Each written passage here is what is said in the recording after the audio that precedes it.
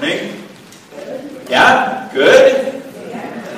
I'm doing well. Finest Frog's hair, right? It's pretty fine.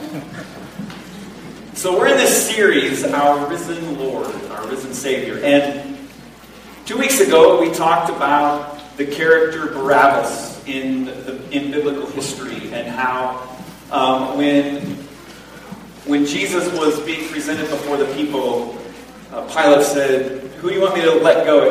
It was tradition that they would let a prisoner free during Passover, and the people wanted Barabbas released instead of Jesus.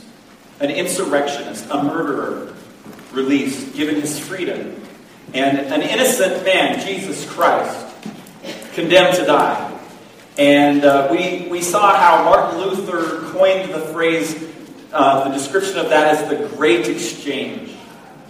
This great exchange, an innocent life for the guilty, and how we are the guilty, and how this great exchange has taken place on our behalf. And then last week we saw how a good close friend of Jesus, by the name of Lazarus, his sister sent word to Jesus that he was sick.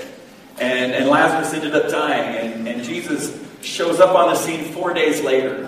And there's this struggle and this wrestling of, where were you, Jesus? And if you'd have been here, you'd have been okay. You'd have healed him. He wouldn't have died.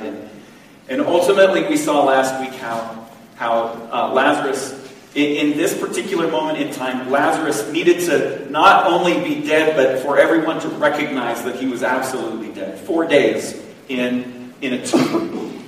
And what does Jesus do? He calls to Lazarus, and Lazarus comes to life. Jesus resurrects him, showing ultimately that he has all power over life and death. And so when the Bible says, and when Jesus says, "I can give you life," we know it's true. He can give us life because he has that power. He has that control. And today, as we look at another situation of Jesus entering Jerusalem for the last time, and for one of the few times that he ever did actually enter Jerusalem, we're going to see what he did on your behalf, ultimately, and on my behalf. Now, the only survivor of shipwreck was washed up on a small island, and he was desperate to be saved. He feverishly prayed for God to rescue him, and every day he cried out, and he scanned the horizon for help. But no one seemed forthcoming. Exhausted, he eventually managed to build a little hut out of some driftwood to protect him from the elements, and then he started storing a few possessions that washed up with him, and he began to live his life there. But then one day, after scavenging for food, he arrived back home to find out his hut completely engulfed in flames, smoke billowing in the air, and every last bit of what he owned was gone. He was stunned with grief and anger. "God, how could you let this happen to me?" He cried, and he eventually drifted off to sleep. Early the next day, however, he was awakened by what? The sound of a ship. A rescue boat was approaching the island. It had come to rescue him. And he asked them, weary and tired, "How did you find me?" The rescuers replied, "We saw your smoke signal." Of course. Now, Jesus' final days on earth were a lot like that little shipwrecked man. The disciples don't understand ultimately what's going on. They've been told, they know, but in the midst of those final 7 days of the life of Jesus Christ, there's all kinds of confusion, all kinds of doubt, all kinds of wondering. Have we believed a lie? What's going on? Darkness and confusion they didn't understand. But we know, in the end, ultimately it would make sense to them. And I hope that today, after today's message, if there's been doubt in your mind, that what you hear today will make sense to you. That it will make sense to you. On what we traditionally call Palm Sunday, Jesus entered into Jerusalem. And this last trip into Jerusalem would be a battle to the very end. Jesus was entering in with his team, the disciples, for a final stand, but a final stand that would be anything from fair, of course. We know that in those last few days of Jesus' life, there was a lot of lying and cheating and bribery. And ultimately, it would end in death. the death of an innocent man. So I want us all to turn in our Bibles to chapter 21 of the book of Matthew. Matthew chapter 21. If you didn't bring a Bible or you don't own one, look under the seat in front of you. There should be a Bible there. You can find Matthew chapter 21 on page 977 of the Bibles that are under the seats, 977. And we're going to look at verses 1 through 11 this morning as we look at Jesus entering into Jerusalem and how God was working in the midst of that. Now, I've also included in your notes, if you look up at the top of that note sheet page and you see the passages there, this account of Jesus entering into Jerusalem is in every gospel. It was an important event. Every gospel writer talks about this, and we're going to talk about that a little bit more as we go through the message. Matthew 21, beginning in verse 1. Follow along with me, please. As they approached Jerusalem and came to Bethphage on the Mount of Olives, Jesus sent 2 disciples, saying to them, "Go to the village ahead of you, and at once you will find a donkey tied there with her colt by her. Untie them and bring them to me. If anyone says anything to you, tell him that the Lord needs them, and he will send them right away." This took place to fulfill what was spoken through the prophet.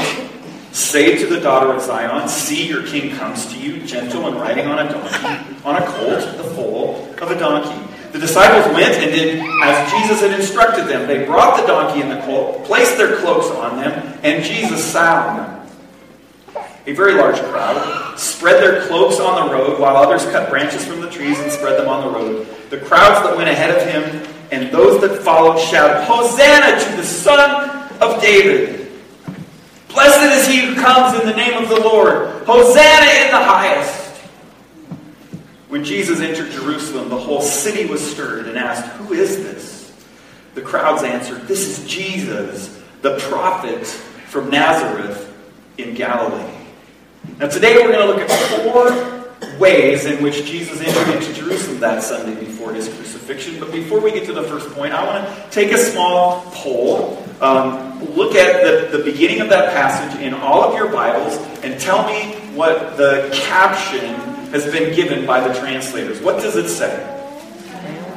The triumphal entry. Is there anything other than the triumphal entry? Jesus comes to Jerusalem as king. Okay, that's closer than the triumphal entry. Something that we all need to know, if you're new to studying the Bible, is that those captions at the beginning of every passage in your Bible, those are not God-inspired. Those were added to sort of give us an idea of the main gist of that passage. So just keep that in mind as you're thinking and reading your Bible. Those captions were not in the original Greek. Now, I don't think, honestly, there was anything triumphal about Jesus' entry into Jerusalem. As I look at the details, and I think about him going in there, kingly, yes, in some ways, that caption actually captures that. Royal, yes, absolutely. Triumphal, I just don't see it. But what I do see is humility. I see Jesus entering Jerusalem humbly. Now, when you think triumphantly, at least as I think of triumphantly, I think of, celebrating at the end of the finish line or standing over the top of your foe and saying, "Yeah, I took you out." But Jesus enters Jerusalem humbly. And I mean, the scene in Jerusalem that day must have been crazy. Passover was an enormous celebration. And in fact, the historian Josephus wrote that between 2 to 3 million people came to Jerusalem during Passover. Now, I'm guessing that it was difficult estimating the number of people that came to Jerusalem. Maybe something akin to estimating the number of people that, say, attended the inauguration. Or maybe estimating the number of people that are going to come to Wyoming to view the eclipse in August. How would they estimate the number of people that were in Jerusalem? So 2 to 3 million may be high. There's another author, E.P. Sanders, in his book, Judaism, Practice and Belief, using various means of estimates, and I don't know how you would even do this, he estimated that there were between 300 to 500,000 people who came into Jerusalem during the Passover. So I'm going to go with that. the 300 to 500,000 people. Regardless, it's a whole bunch of people, right? Have you heard some of the estimates about the eclipse? Really? It's kind of exciting to me. But sort of like, what if all those people do show up? Right? They're going to need gas, they're going to need food, and they're going to need to go to the bathroom. Is there enough toilet paper in our county right now? You should be stocking up. Prices could go high. Instead of lemonade stands, we'll have toilet paper stands out in front of the house. I don't know. But regardless, there is a lot of people here. And here's something that all of those people are coming to Jerusalem to do: sacrifice a lamb. They're all coming to Jerusalem to sacrifice, to remember, to celebrate Passover, which they remember, and you should remember or know that that's celebrating the event of God saving them, Israel, from Egypt. And they're remembering this, and they are to sacrifice a lamb. And they would generally do this in groups of 10.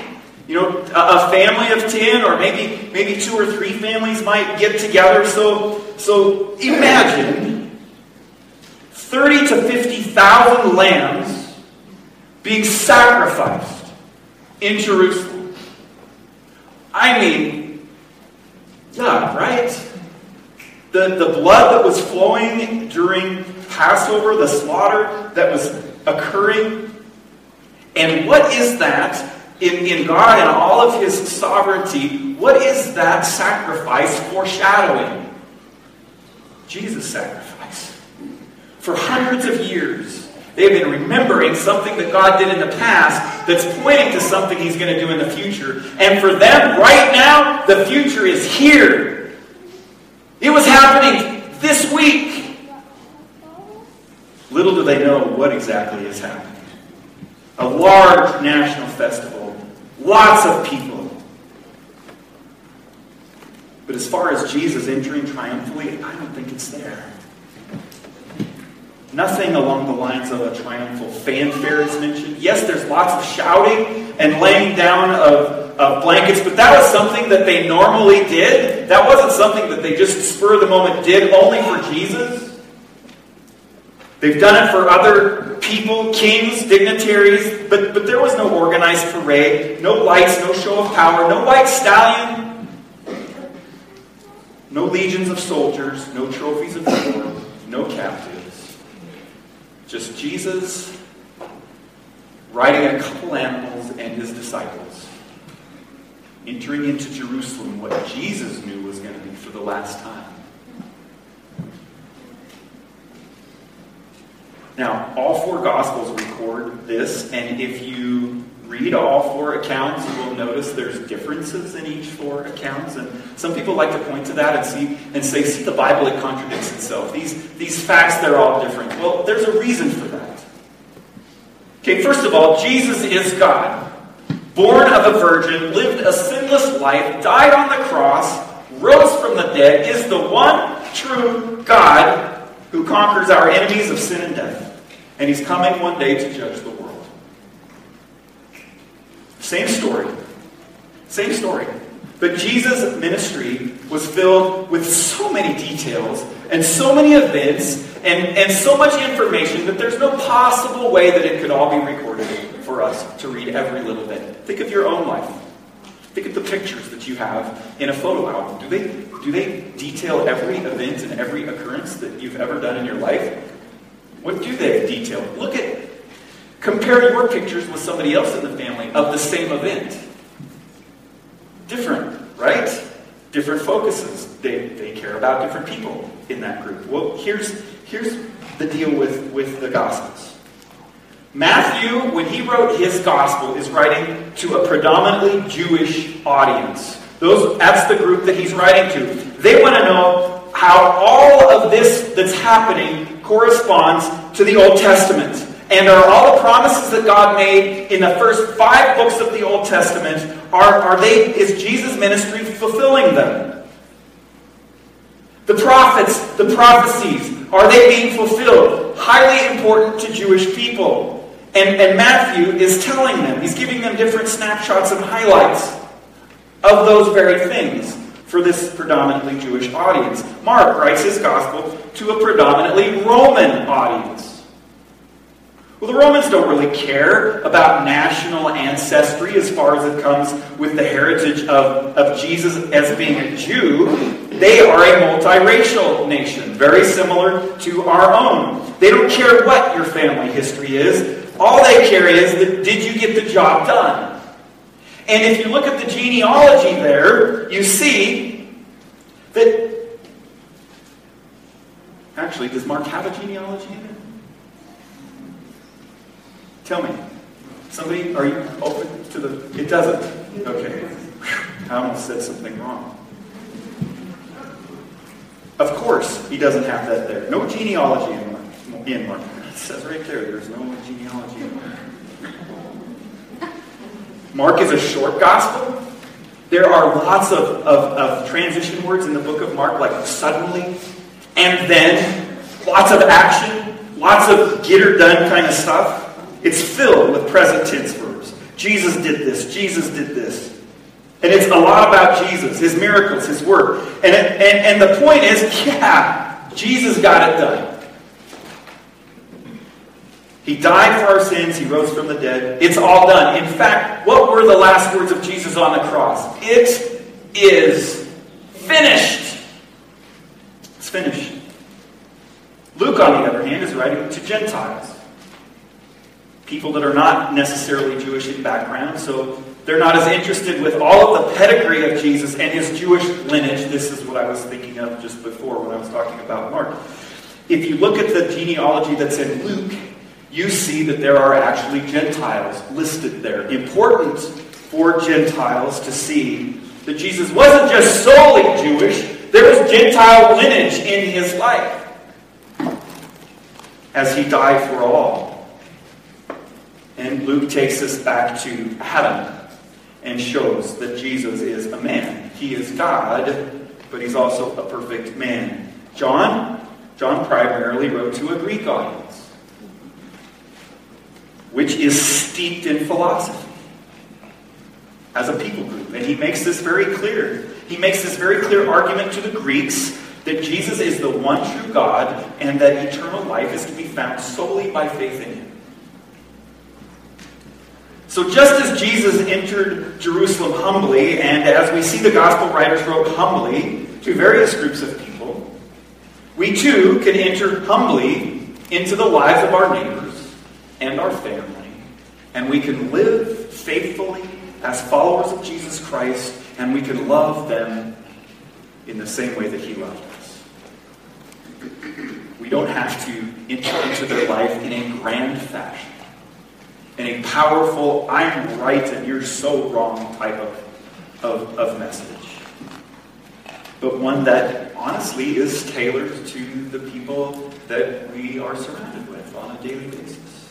Not changing the details of the gospel, changing the approach of how we reach those that we know and those that we love. Now, coming to us righteously, having salvation, and gently. You know, Matthew draws, the gospel writers record that by divine foreknowledge that there was a prophecy about this cult. Matthew ties it directly to Zechariah's prophecy in Zechariah chapter 9, verse 9, which mentions the cult and its mother. And it's possible that Christ rode the donkey for the difficult part of the journey and he rode the colt for an easier period of time. I don't know what the scripture tells us about that. Zechariah 9 says this, "Rejoice greatly, O daughter of Zion. Shout, daughter of Jerusalem." That not happened. "See, your king comes to you, righteous and having salvation, gentle and riding on a donkey, on a colt, the foal of a donkey." And unfortunately, the people on the day and leading up to the day when Jesus actually did enter Jerusalem are seeing the words king and not seeing the words salvation and gently. For in their minds, Jesus is coming to save them from the oppression of the Romans, to free them as God did when they were in bondage to the Egyptians. But Jesus comes humbly. Now, think about in your own personal life, interactions that maybe you have had with Jesus. In prayer and conversation. You know, what sort of thoughts or feelings have you had?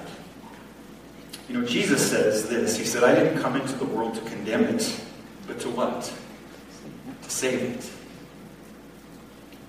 To save it as a servant.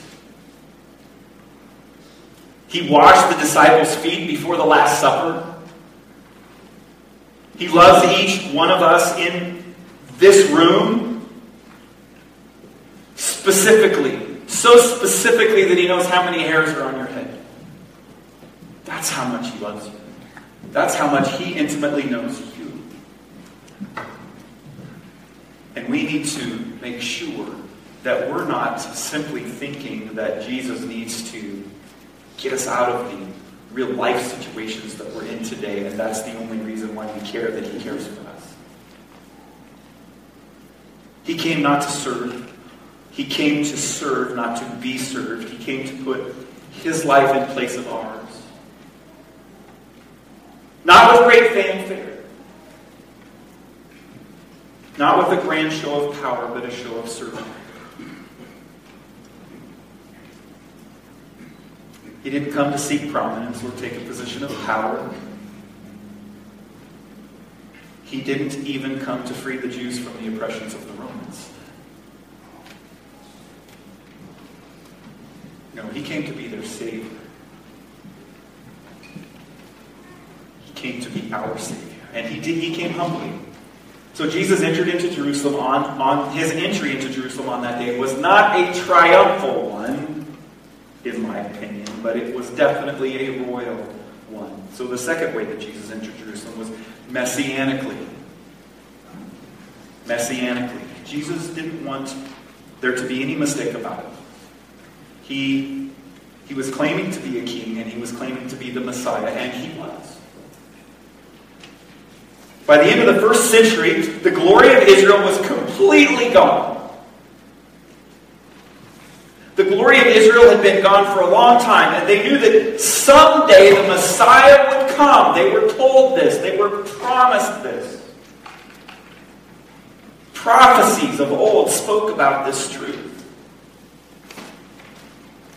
They said that when the Son of David returns, it would all be set right. But through the years, as I said earlier, this view looked more military than spiritual.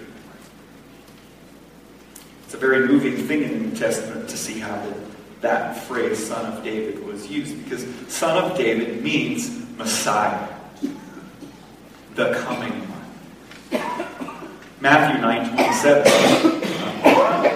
We see it this way. As Jesus went on from there, 2 blind men followed him, calling out, "Have mercy on us, Son of David!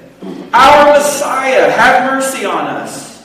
They called out with great hope. They called out with great faith. And they called out to Jesus as Messiah. Our hope is in the Messiah. Verse 28 goes on. When he had gone indoors, the blind men came to him, and he asked them, "Do you believe that I am able to do this?" Jesus said, "Yes, Lord," they replied. We see this title used again in Matthew 15:22. A Canaanite woman from that vicinity came to Jesus, crying out, "Lord, Son of David, King, Messiah, have mercy on me. My daughter is suffering terribly from demon possession." Mark 10:46-52. When they came to Jericho, as Jesus and his disciples together with a large crowd were leaving the city, a blind man, Bartimaeus, that is the son of Timaeus, was sitting by the roadside begging. When he heard that it was Jesus of Nazareth, he began to shout, "Jesus, Son of David, have mercy on me." He wasn't crying out to anybody else. He knew Jesus was special. He knew Jesus could help him. I doubt he hollered at anybody else as they walked by. Jesus, Son of David, the Messiah, the Savior of the world. It goes on in Mark chapter 10, verse 49. Jesus stopped him and said, call him. So they called to the blind man, cheer up, on your feet. He's calling you. Could you imagine? You call on Jesus and he actually says, come here. I mean, this guy's a rock star, right? Throwing his cloak aside, he jumped to his feet and he came to Jesus. What do you want me to do for you, Jesus? The blind man said, Rabbi, I want to see. Go, said Jesus. Your faith has healed you. And as Mark loves these words, immediately he received his sight and followed Jesus along the road. You see, we have great hope when we give our life and everything in it to Jesus. It may look different than we think it should. Just as it did for the people in Jerusalem that day who thought they understood what Jesus was doing and what he was going to do. My hope is that when he responds differently in your life and his mind than we want him to, or that we hope that he will, that we aren't disappointed and that we give up on him like the people in Jerusalem did, to where we curse his name and call out, crucify him. Instead of, Jesus, I don't understand what's happening, but I'm going to trust you. Help me. Help me to trust you. Maybe you get discouraged and want to give up. Whatever it is in life, don't get discouraged. Cry out to Jesus. I know lots of people that are in physical pain. People that can't even be here on a Sunday morning because of the pain that's in their life. What are they to do? Number one, cry out to Jesus. Cry out to Jesus. When we are afraid, we're anxious, what do? Cry out to Jesus. When we're in awe of what we see around us, what do? Cry out to Jesus. We worship. Good, bad, indifferent, our first response should always be to cry out to Jesus. Jesus' royal entry is of vital significance in understanding his messianic mission. Up until now, Jesus was careful never to go into Jerusalem. In fact, he didn't want anybody announcing that he was the Messiah. If you recall, he would shut demons up. Don't say anything about who I am, but they understood who he was. He didn't come into Jerusalem because he didn't want to further the conflict with the Jewish religious leaders. But now, on this day, the time had come. It was time. The opponents of Jesus understood the strong messianic implications of the manner of his entry in Jerusalem, and they didn't like it at all. In fact, when they're plotting to kill Jesus, they say something that just blows me away. They say, we have got to kill him, or else people will believe him. People will believe in him.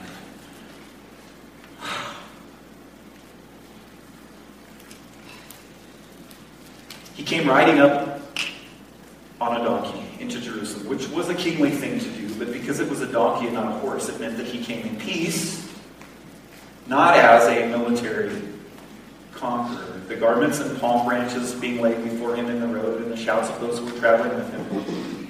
And likely the shouts of those who joined in later. Have you ever been caught up in a crowd before? We were eating at a Mexican restaurant a couple weekends ago, and they were singing happy birthday to this table. How can you not join in, right? I didn't have any idea who the person was. It's like, happy birthday, blah, blah, blah. I'm sure there were lots of people that just got caught up in the moment in Jerusalem and were crying out.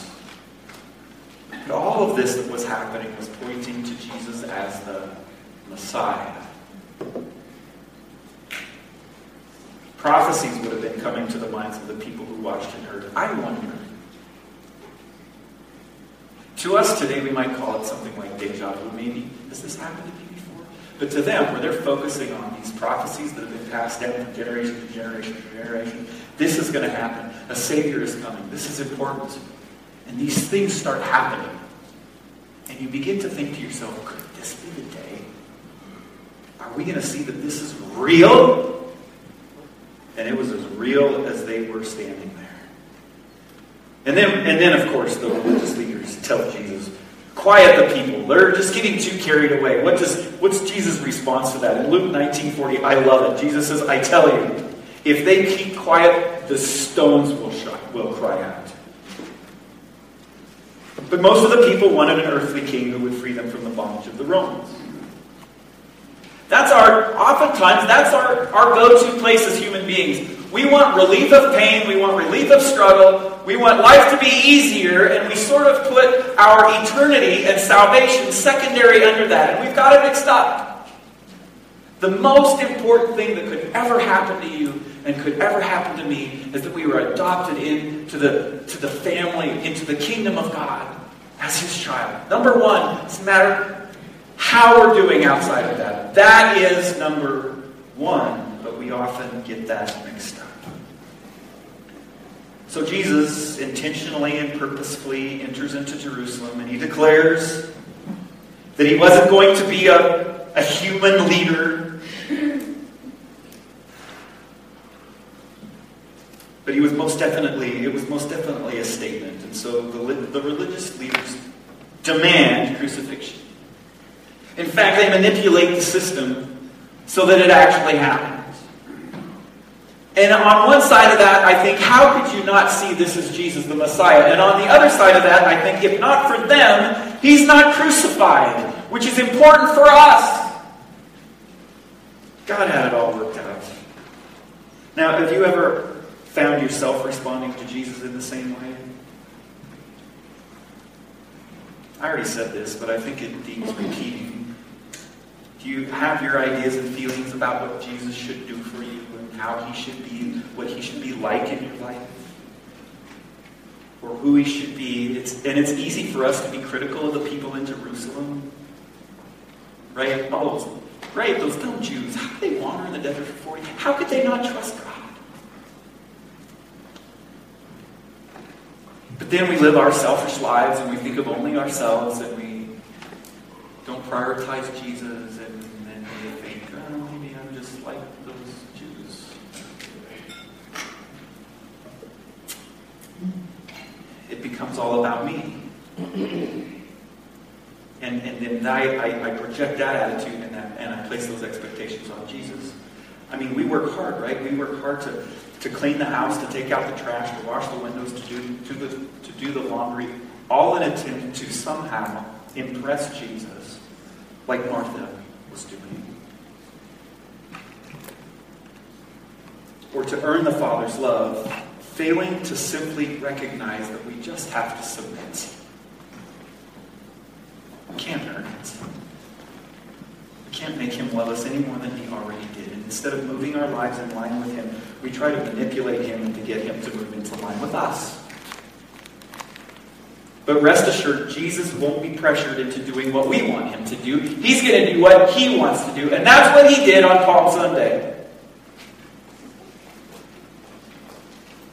He will continue to do what's best for us. You see, if He'd have given in to the people's demands, He'd have been their human leader. And then where would that have left them? Where would that have left us? No, He did what was best. And that was to die for you and for me. Which brings us to the third way Jesus entered Jerusalem, and that was as a sacrificial lamb. And out of all of the symbolic, sovereign things that God did, this is the one that gets me the most. On the 10th day of the first month of the year, 5 days before Passover, every family was required to choose a lamb for Passover as God had instructed Moses in Exodus chapter 12. Okay? Now the principal livestock in Bethlehem, which is a little sort of bedroom community near Jerusalem, was what? Was sheep. In fact, historians say, Josephus says, that during the first century, it was only the sheep that were raised in Bethlehem that could actually qualify to be sacrificed in Jerusalem on Passover. So the Sadducees sort of had this racket going, and I don't know if that's one of the things that Jesus was pinning them down when He was overturning tables in the temple, but this was happening. The sheep that were raised in Bethlehem to be the sacrificial lambs were then taken to the northeast gate of the city of Jerusalem by the pool of Bethsaida, which was called, logically, the Sheep Gate. This is the setting for Lamb Selection Day. Palm Sunday. And it is the day that the one born as the Lamb of God, where? In Bethlehem, travels the road, enters where? Through the sheep gate, and people start crying out, Hosanna, in a sense, selecting him as their sacrifice on Lamb Selection Day, who would then 5 days later be crucified on the cross. It just gives me total goosebumps when I think about how God, seriously, hundreds of years before, when God, what God had the Israelites do to be saved from the angel of death as it came over Egypt. The blood of what? The Lamb. The beginning of what? The Passover celebration. Which what? Pointed to Jesus coming. And then he does come exactly the way that God planned it. Jesus entered as a sacrificial lamb. So he came humbly, he came messianically, he came as a sacrificial lamb, and finally he entered compassionately for you and for me. I mean, who of us doesn't want compassion, right? We yearn for it from others. We screw up. What do we crave from people that we've hurt, either intentionally or carelessly? Forgiveness, compassion. Jesus entered compassionately. Luke records this observation in Luke 19:41. As he approached Jerusalem and saw the city, he what? He wept over it. And as we saw last week when Jesus wept over the death of Nazareth, this isn't just shedding a few tears like we might when we scrape our knee. This was grief in its greatest physical form.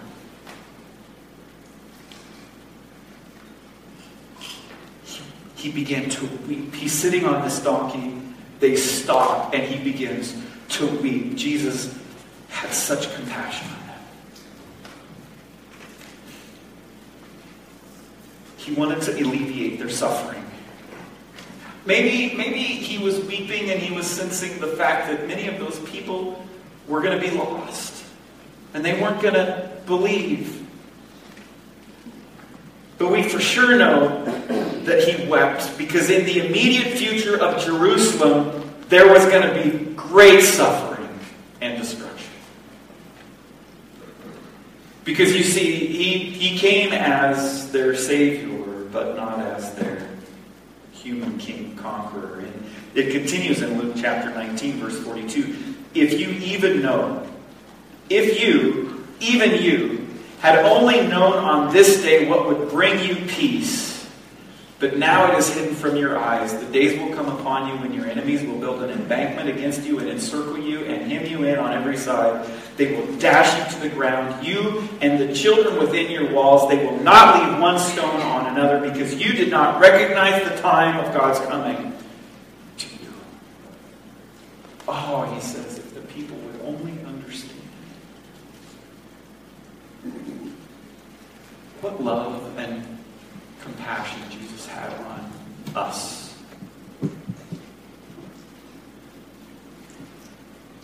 He has an incredible love for you and for me. Jesus wept not only on that day on the road to Jerusalem, but I wonder if he doesn't weep every day. Every day that there's men and women who don't understand and recognize the hope that they can have in surrendering their life to Jesus Christ as their Savior. He weeps for the lost. He weeps when we don't recognize him as Savior and put our faith in him. He weeps when we do things on our own and when we live life our own way. Have you not wept over your own children when they have made decisions that just baffle you and you think if you would just live life the way that we taught you?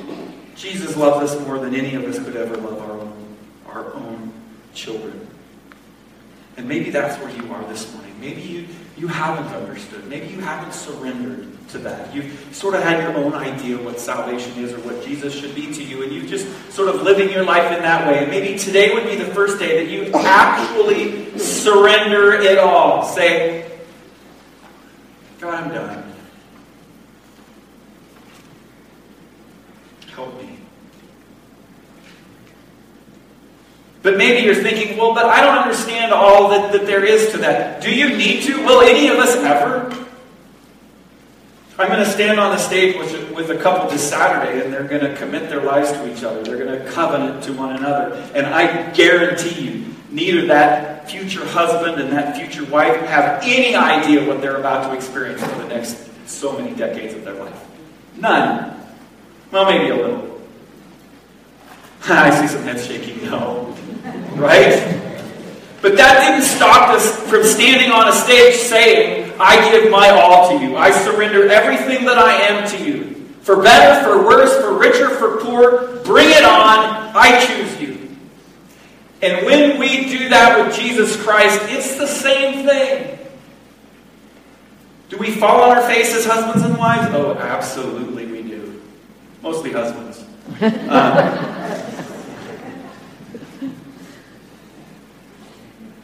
But we learn as we go. And this marriage relationship, this mirror into our life that we live with on a full-time basis, helps us to be transformed into something that God wants us to be. Somebody that's holy. Somebody that's sacrificial. Somebody that loves unconditionally. And that's exactly what happens when we stand before an all-righteous, holy God and say, I surrender my life to you.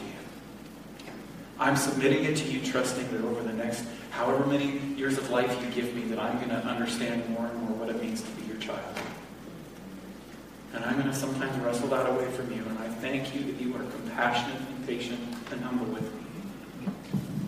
What a blessing. What a great exchange.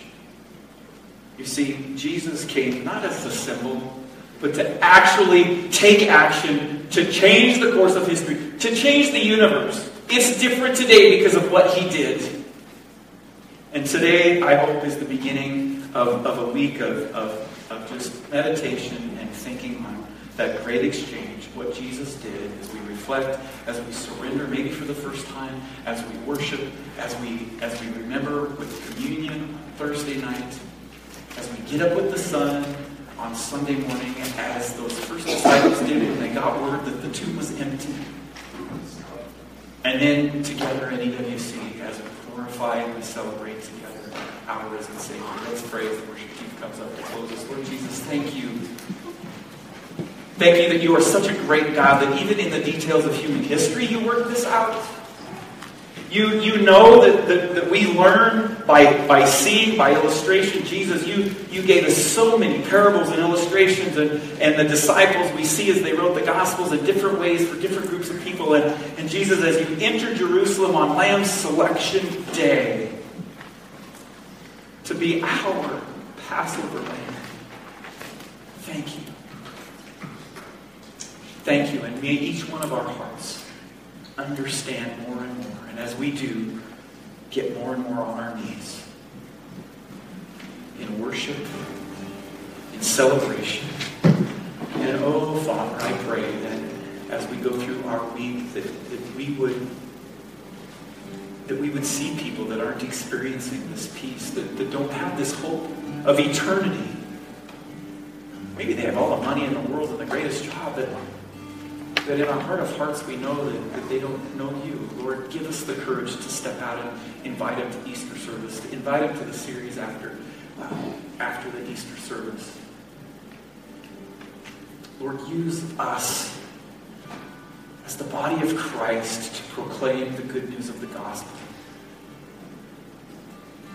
in our circles of influence. And Lord, now as we take up our morning offering, as give back, as we tithe what you have given us, pray that you would draw our hearts in, draw our minds in. May we live for you this week. In Jesus' name, amen. Also, if you marked anything on a Connect card, put that in the offering plate as well. I'll be at the information counter for books and questions after the service. Would you stand with us, please?